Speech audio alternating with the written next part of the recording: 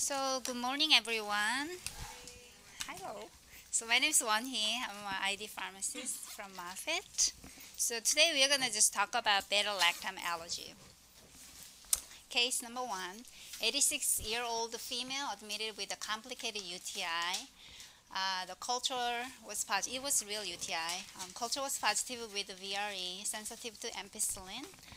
Patient improved on 3 days of daptomycin, and physician is asking for an oral option to facilitate the discharge.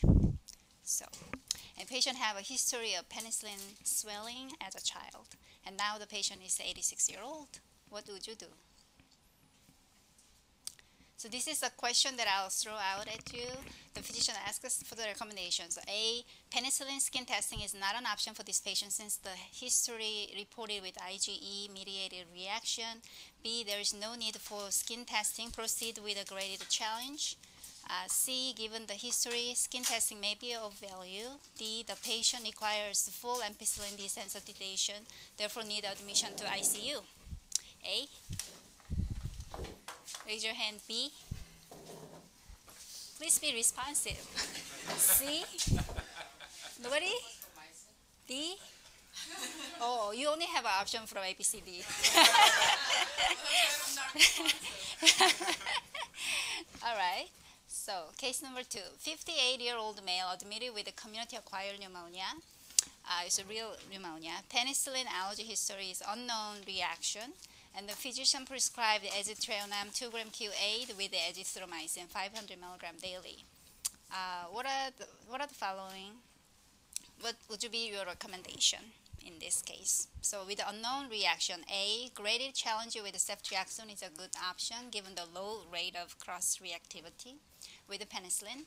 And B, graded challenge with ceftriaxone requires admission to ICU. C, given the unknown reaction to penicillin, it is best to avoid cephalosporins.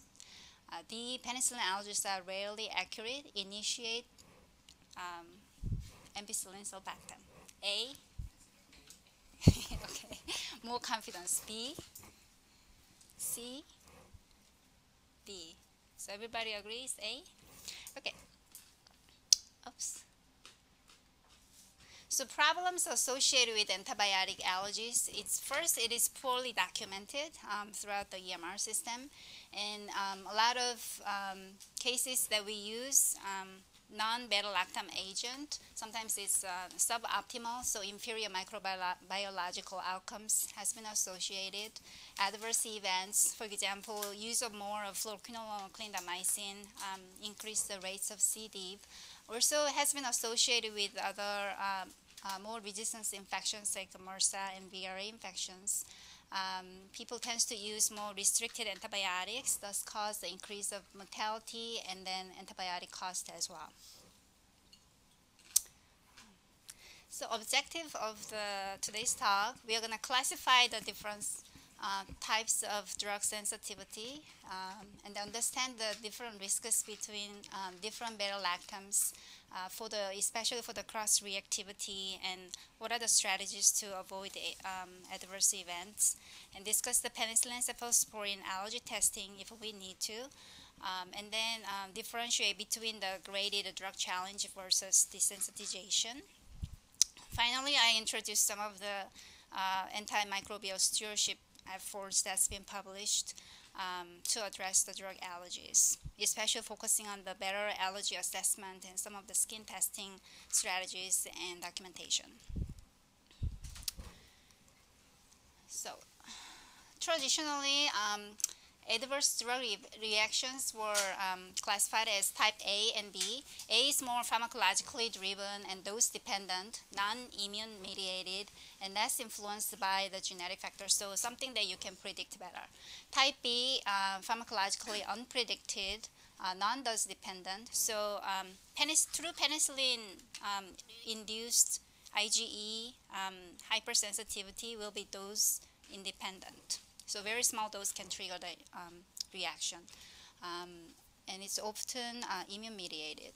So you probably are familiar with this chart. So the hypersensitivity immune-mediated is classified from like class 1 to 4. One is IgE mediated. It's mostly the immediate reaction, mostly less than 1 hour, but could be a little bit longer. And beta-lactams, and it comes with urticaria, pruritus, angioedema, anaphylactic reaction. Class 2 and 3 and 4, the onset of the time of the reaction can be delayed even to like several weeks out after the medication is done. So hemolytic anemia, thrombocytopenia from dosing, for example, can happen several weeks after the antibiotic is initiated. But some of the things can be prevented by, like for example, we check G6PD deficiency before we prescribe Dapsone, right, to prevent some of these side effects or the hypersensitivity. And for type 4, there are some severe cutaneous adverse reactions like DRAS, TAN, AGAP, and acute interstitial nephritis and liver injuries as well. And there are some tests like HLA screening for antiviral abacavir that's available. So it's important to understand the onset of the timing and what the cutaneous reaction looks like when we assess. And if there is any test to prevent the hypersensitivity that's available, we should utilize those. And there's also non-immune mediated hypersensitivities as listed here. For example, fluoroquinolone can cause immediate reaction that looks like immune mediated, meaning T cell or antibody related. However, it's mostly associated with a mast cell. And the difference between these and then IgE associated hypersensitivity will be that no direct testing, but patient may tolerate the low dose or oral challenge at a lower dose. Also, the reactions can be responsive to antihistamines or slow infusion. The vancomycin reaction, by reducing down the infusion, it can also be reduced and can also respond to the antihistamines as well. So, okay,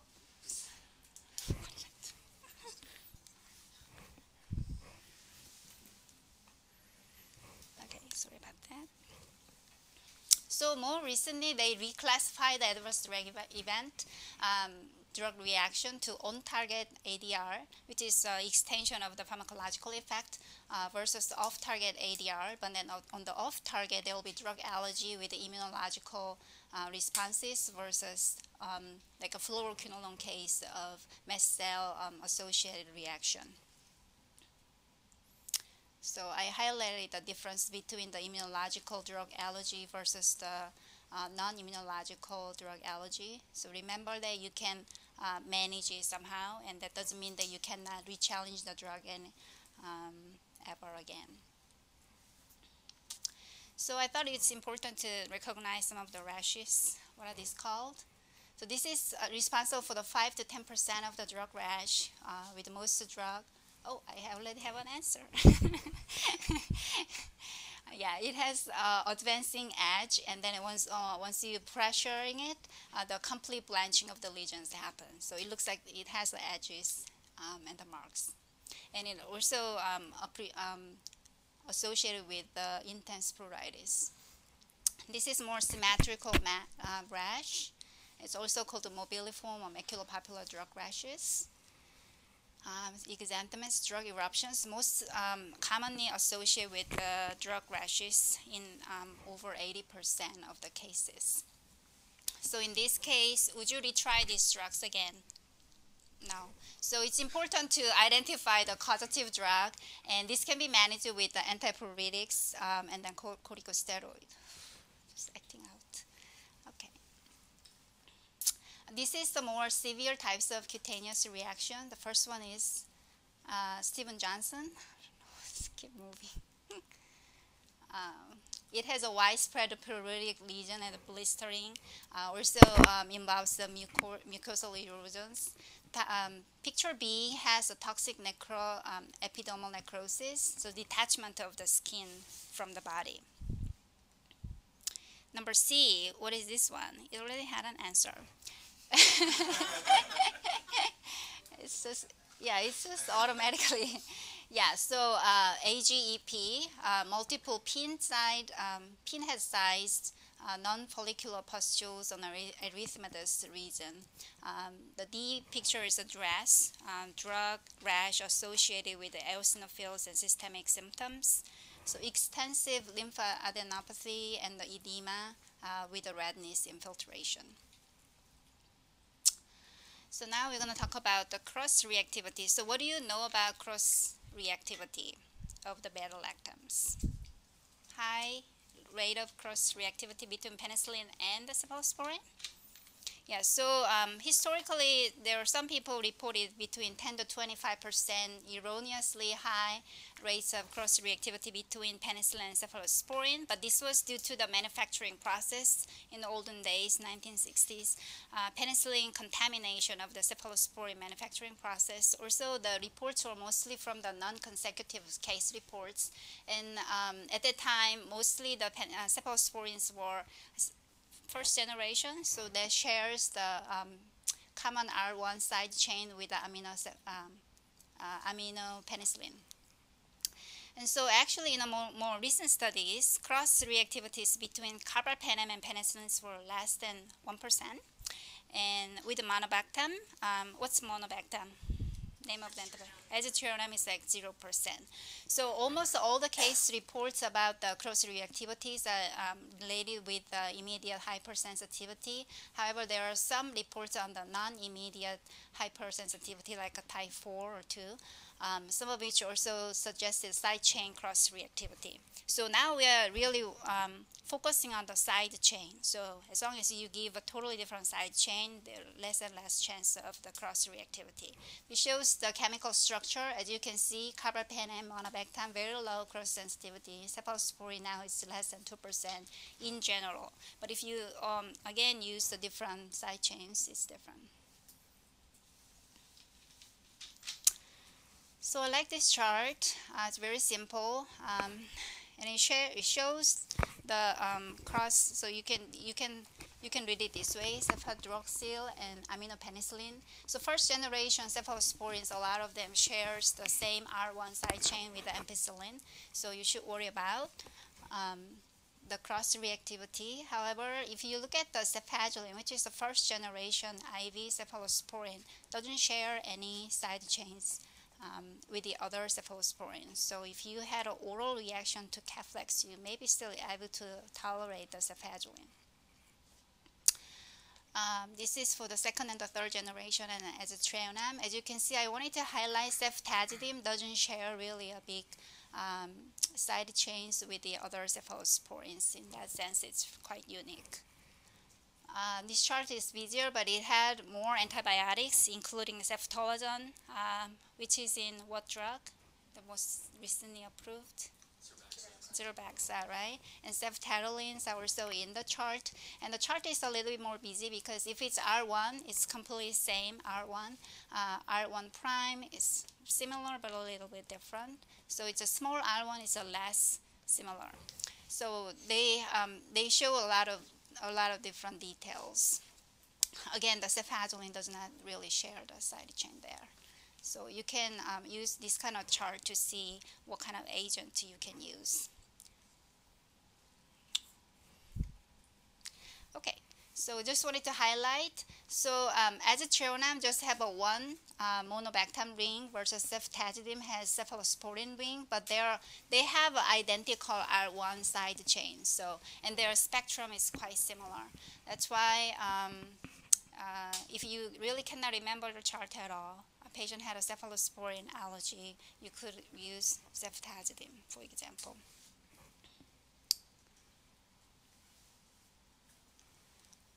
We also wanted to highlight the difference in nafcillin and cefazolin. As I mentioned earlier, cefazolin does not really share the side chains with the other cephalosporins or the penicillin. So do they look alike? Yeah, only the beta-lactam ring looks the same, but otherwise they're quite different side chains. And beta-lactam rings are not as antigenic as the side chains. And as I will say later, R2 actually side chains are eliminated quickly than R1, and R1 stays in, and that's why we are focusing on the R1 side chains more. So based on this structure, and also they have a very similar activity against this bug, right? What is the drug of choice? MSSA, right? So these guys used cefazolin after delayed immune-mediated hypersensitivity reaction to nafcillin in an outpatient setting.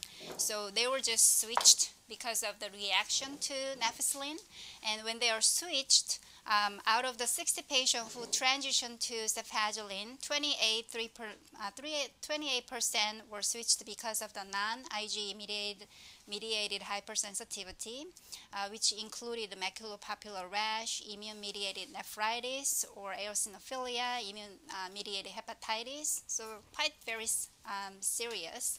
But all but one patient, 94%, who switched to cefazolin tolerate the drug.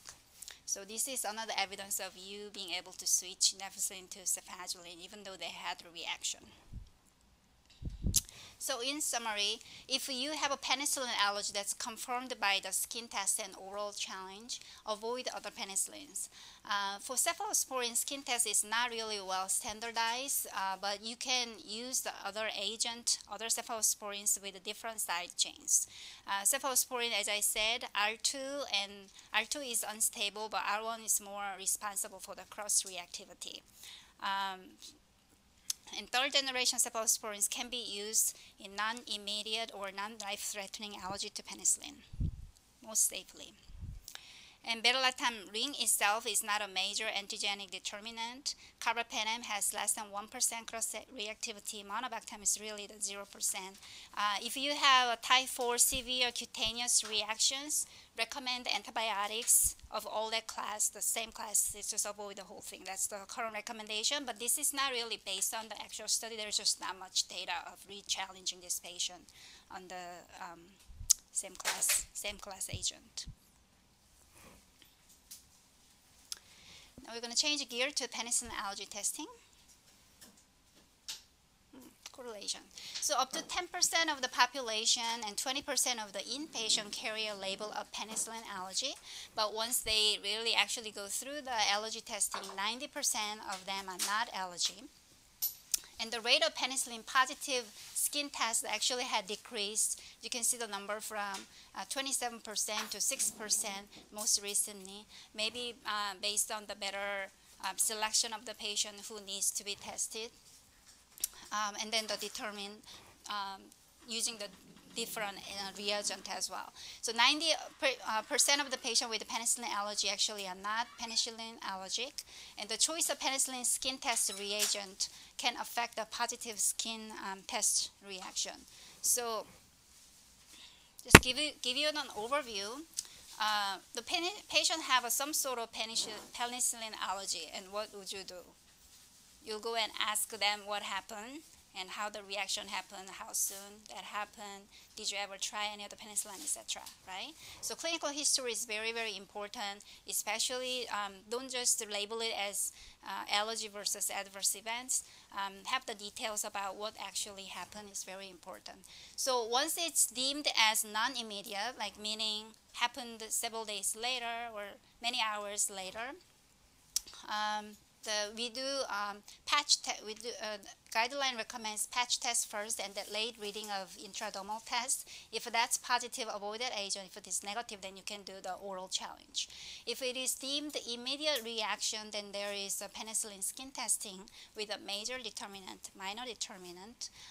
If they both are negative, then you will do the oral challenge. So that's the overview. So the skin testing for the IgE reaction, again, is a skin prick testing with intradermal testing, and then single therapeutic dose of or the graded oral challenge. The negative predictive value used to be reported as very high, 96 to 98%. However, more recently, it's been reported as 94%, which is a little bit concerning, right? However, with the 1% with a negative skin test, actually had a positive reaction to oral test. So that's why we do recommend the oral challenge. if they are negative for the skin testing.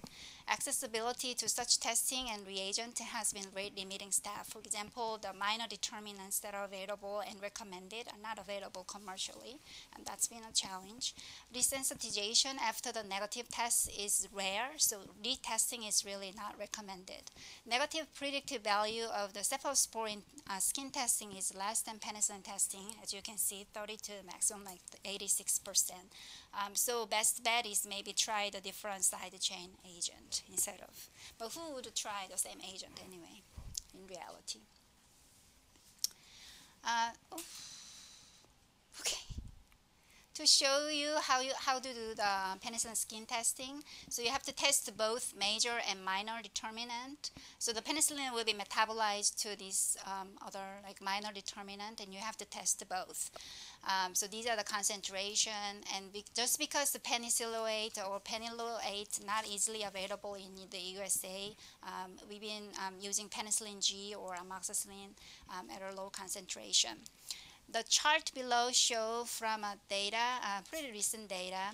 It shows that people with a positive skin reaction to only minor determinant, penicilloate, it was 23%. Penyloate was only 3%. And then the patient who responded to the major determinant on the first column was only 36%.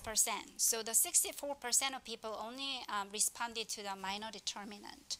So that's the rationale to recommend both major and minor determinant testing. Okay. All right.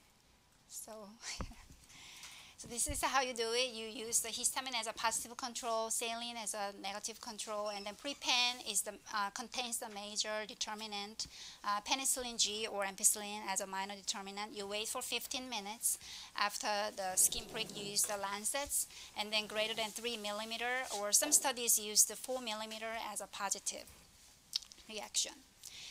Intradermal test, you will use actually intradermally inject a little amount of each component that you used for the skin prick test, the same agent. You observe for 15 minutes. Again, greater than 3 millimeter is considered positive. All right, am I done? Okay. So that's how you do the IgE related skin testing. And now for the delayed T-cell allergy skin testing. Most commonly associated with the beta-lactam sulfonamide and then glycopeptides for the severe cutaneous reaction. The skin testing has not been performed, so don't do the skin test at the very first step. You have to do the patch testing first, and then if it's negative, then you can do the intradermal test. But the sensitivity for the patch test is not as great. For DRESS, it's only maximum 80%, which is better than the other types of skin reaction. So these are really hard to test if people will have delayed hypersensitivity skin reactions.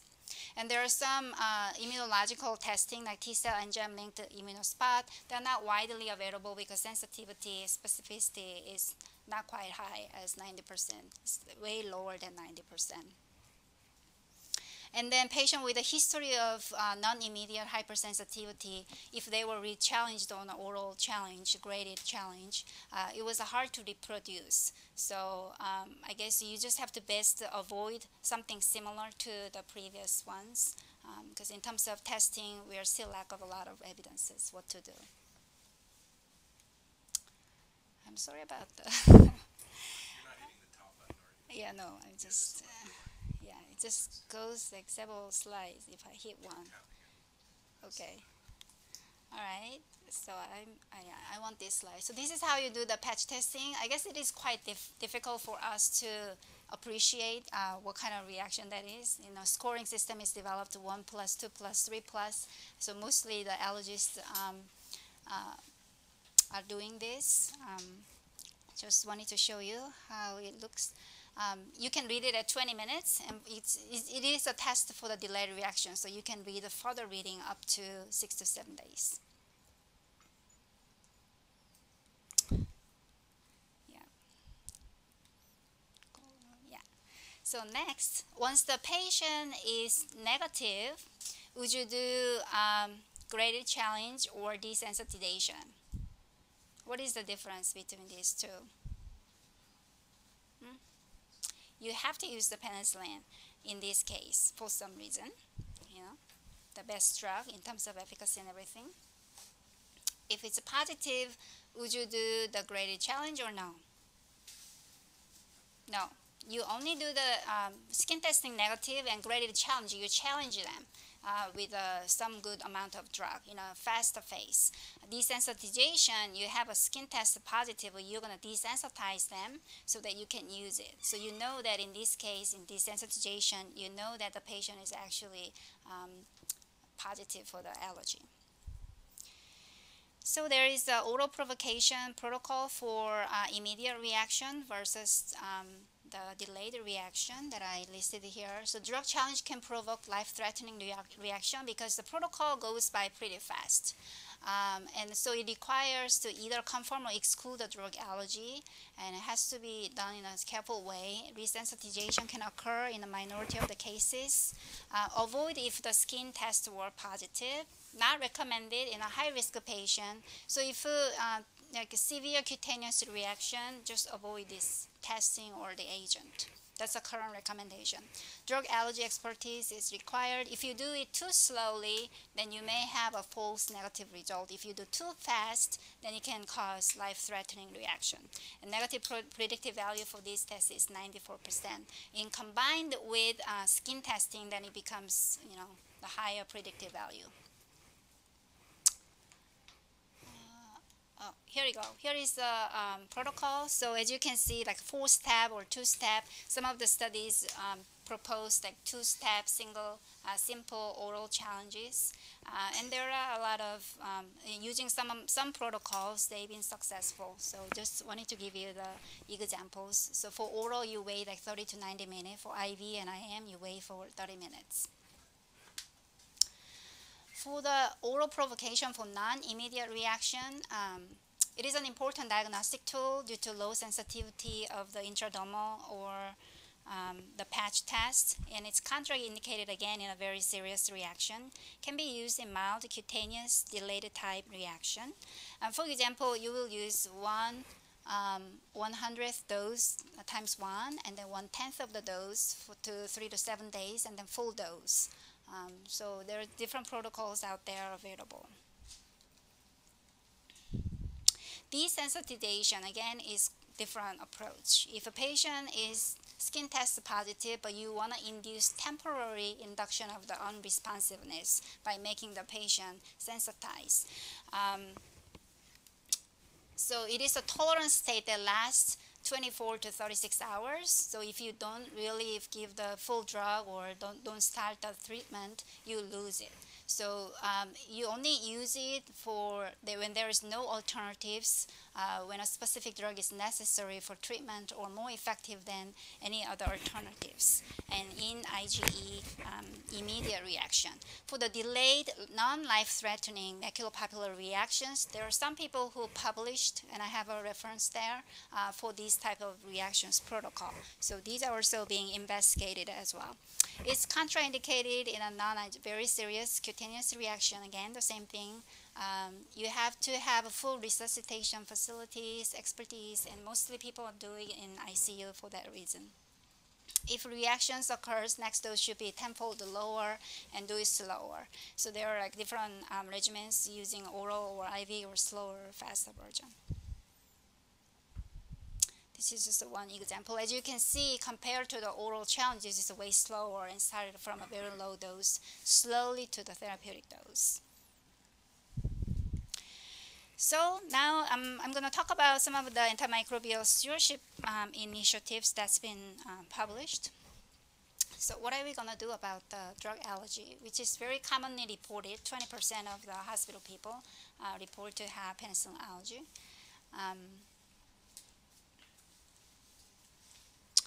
So collaboration is the key. So we have to assess antibiotic allergy to begin with correctly, and then if there is a need for further testing, somebody needs to do it or refer to somebody to get it done, right? And so the key is to identify the patient for the further testing.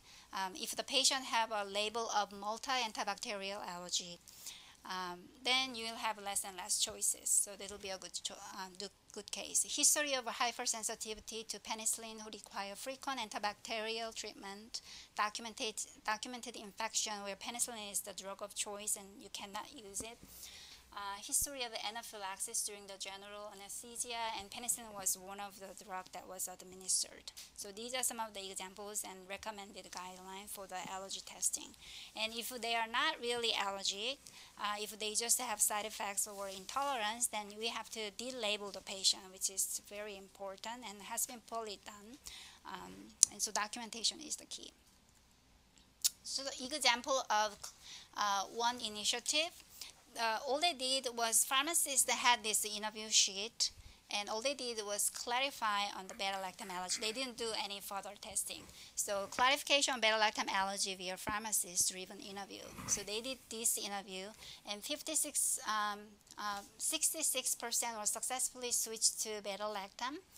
So the physicians will be reluctant to change if they have no idea what happened. But if they have an idea of what actually the reaction was, they were willing to switch. A discrepancy between the EMR reported allergy and history obtained on interview was quite high, 34%. So this again emphasized a good standardized allergy assessment. This is from, I think, last year. So some people in Maryland, they did penicillin allergic testing by the ID fellows, so mostly from the ID consultation service. ID fellows, I don't know if you are willing to do. So I just wanted to show you the steps. So they use the major and minor, right? Penicillin G as minor, and then PPL as a major. They use the histamine as a positive control, sodium chloride as a negative control, and then greater than 3 millimeter as a positive sign, and amoxicillin oral challenge if the skin tests were negative. So they did it correctly. And once they did it, 96% of the patients were negative in a skin test, and 84% with a negative test had antibiotic change. 63% received the narrower spectrum antibiotic, 80% received the more effective therapy, 61% received the more cost-effective therapy. It's a proof of concept, right? It's just a matter of how we implement it. We tried it at Moffitt. Somehow it didn't work out in terms of allergy and consultation, but I don't know if VA ever looked into this kind of option. Yeah. We actually had it set up that we're referring, there was a clinic set up just to do this. Mm-hmm. And then that kind of fell out of favor. That they were having trouble, and we've been back and forth talking to allergy. We wanted to send fellows over so you guys can get to learn how to do it. Yeah. There's a turf issue. Yeah. Because they must have fellows and you guys trained as well. Yeah. But this was a big hot thing in ID Week. Yes, agree. Agree. Test kits and stuff. Yeah.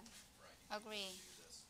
Yeah, a lot of talks about the allergy And test. we discussed this actually early yesterday morning at a meeting I was at, so I think we're going to try and have this available when we set up the allergy to get more testing, because the issue is, 80+% of people with the penicillin allergy don't have a penicillin allergy if they did in the past. Right. And they actually had a line somewhere in the discussion. ID fellows were appreciative of the training, and they actually liked it. It's not like they complained about having more things to do or anything like that. It was quite rewarding, I guess, at the end. If it gets the patient on a better regimen and it's more cost-effective regimen, I think we would all be excited about that. Yeah, yeah. And it's a procedure. That's what I'm just saying. Yeah.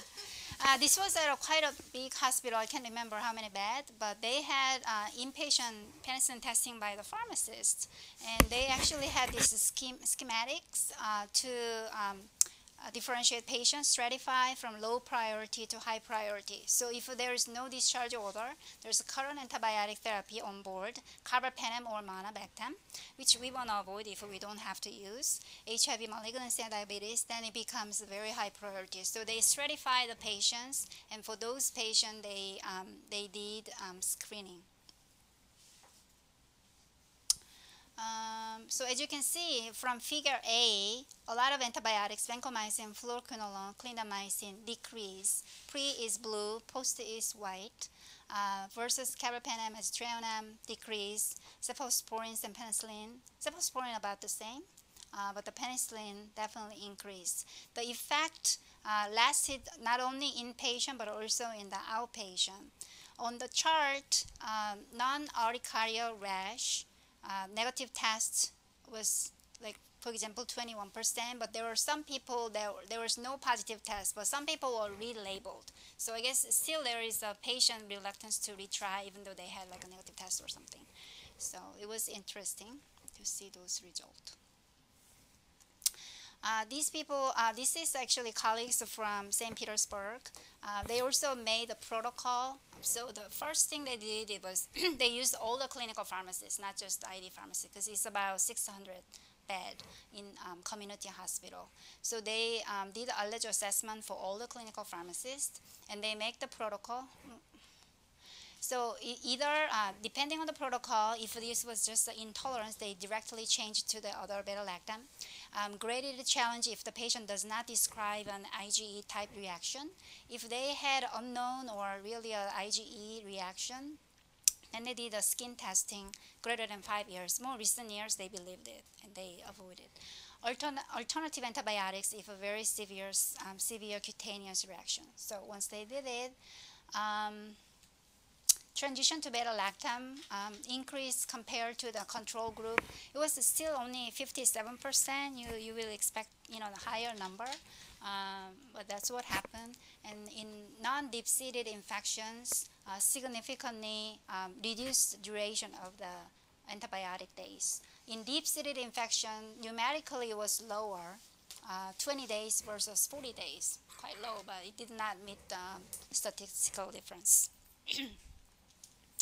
These guys did a hospital-wide clinical pathway, so it's not just the pharmacist or the ID fellows or the allergist. They did. They utilized the hospitalist, everybody who admits the patient, and first interview the patients. So primary care providers. So the guidelines were developed in cooperation with the other group, and they did an extensive educational presentation to the medical groups, how to navigate the guidelines electronically. So this was very available electronically in the desktop and also as an app.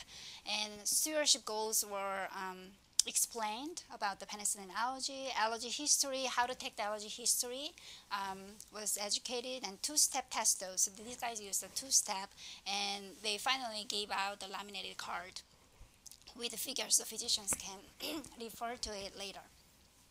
So this is the schematic, how they did. So type 1, these reactions or unknown history without severe mucosal involvement, then recommended third or fourth generation by test dose or alternative agent based on culture or azithromycin. If it's a mild reaction, just intolerance, then go ahead and use. Or the use of the third or fourth generation. If you want to use penicillin or the first and second generation, they did a test dose. Or the carbapenem. If it's a really severe type 4 reaction or type 2 hemolytic anemia or nephritis and stuff, then you avoid the whole cephalosporins and the penicillin in this patient. So the protocols can vary depending on how you decide on, but the important thing is stratify the priority, who you're going to test, who you're going to refer to, and then what to do. It's just very important, and all these report almost everybody says that the knowledge about the understanding of the penicillin and cephalosporin allergy varied and quite low in terms of education. So highlighting the importance of the education on this thing. So this is the result. As you can see at the bottom figure, the use of penicillins increased dramatically after the implementation without the increase of the adverse drug event. The table's so small I can't even read, but the first table shows that they start using the penicillin earlier as an empiric dose after this thing happened, and then start using it earlier and more. The second table basically shows the conversion of the antibiotic trend. So less of vancomycin, less of fluoroquinolone, and more of the penicillins and cephalosporin use after the inflammation. Similar to the other result. So going back to the first one, VRE, but then susceptible to ampicillin, and what would you do for the oral option? Yeah, the fosfomycin is a good idea, but that's not an option here. Would you still do the penicillin skin testing or not? Or did you directly go to the oral challenge? Yes. Well, the first thing, it's an 86-year-old lady who said she had penicillin as a child. Yeah. I had that happen before. Penicillin wasn't even commercially available until 47, so there's no way. Other things may be possibly, but a lot of this is, as time goes along, people don't know. That's the last thing is the one I always get: Olmycin, vancomycin, Yeah. clindamycin, erythromycin. Right. So. Rhamycin, which is chlortetracycline. Yeah. So, Yeah. Yeah. In this case, one additional question I will ask is, did you have a reaction to PO penicillin versus IV penicillin? Because even then, if it was IV penicillin, then, sorry, I didn't know it was not available. It was a copied case from somebody. But if it's IV penicillin, even lower chance of being reactive to the PO penicillin in this time. So. Right. Right. Yeah. It's reported by mom. Right. The other issue is they had a really bad sore throat, so they gave them ampicillin and they got a rash. Well, they had mono probably. Right. Exactly. Yeah. Yeah, so once that happens in a long time ago, IgE titer decline over the time. So these are all the things you have to think about. And you just want to get an oral penicillin, ampicillin, or amoxicillin, and you have to go through the skin testing. I don't know if I want to put the patient go through that, right? If it's more serious infection that you definitely need, good IV penicillin treatment or something, then maybe you can test it. I think we pretty much had a consensus. We can try ceftriaxone in this case with no problem, right? All right.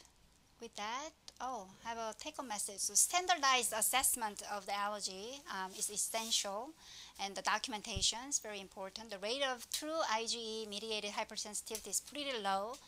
Keep in mind that, and then if you have to really select the correct patient to test for, if you don't need to, then don't have them go through it. In a serious cutaneous reactions, avoid the testing and the same drug challenge or the similar class. Consider structural similarity, dissimilarity in terms of considering the cross-reactivity and choosing the correct agent. Understand the different rates of cross-sensitivity, and be creative in terms of making the protocols and who's going to do the test and who's going to stratify the patients and all that. Yeah, there are a lot of data about using the electronic filtering system using the EPIC. The picture that I showed you earlier, that was by using the EPIC. Yeah, about this, prioritizing the patient and using the app so that the doctors have easy access and evaluation, all standardized. That's all I have. If you have any questions, feel free to ask.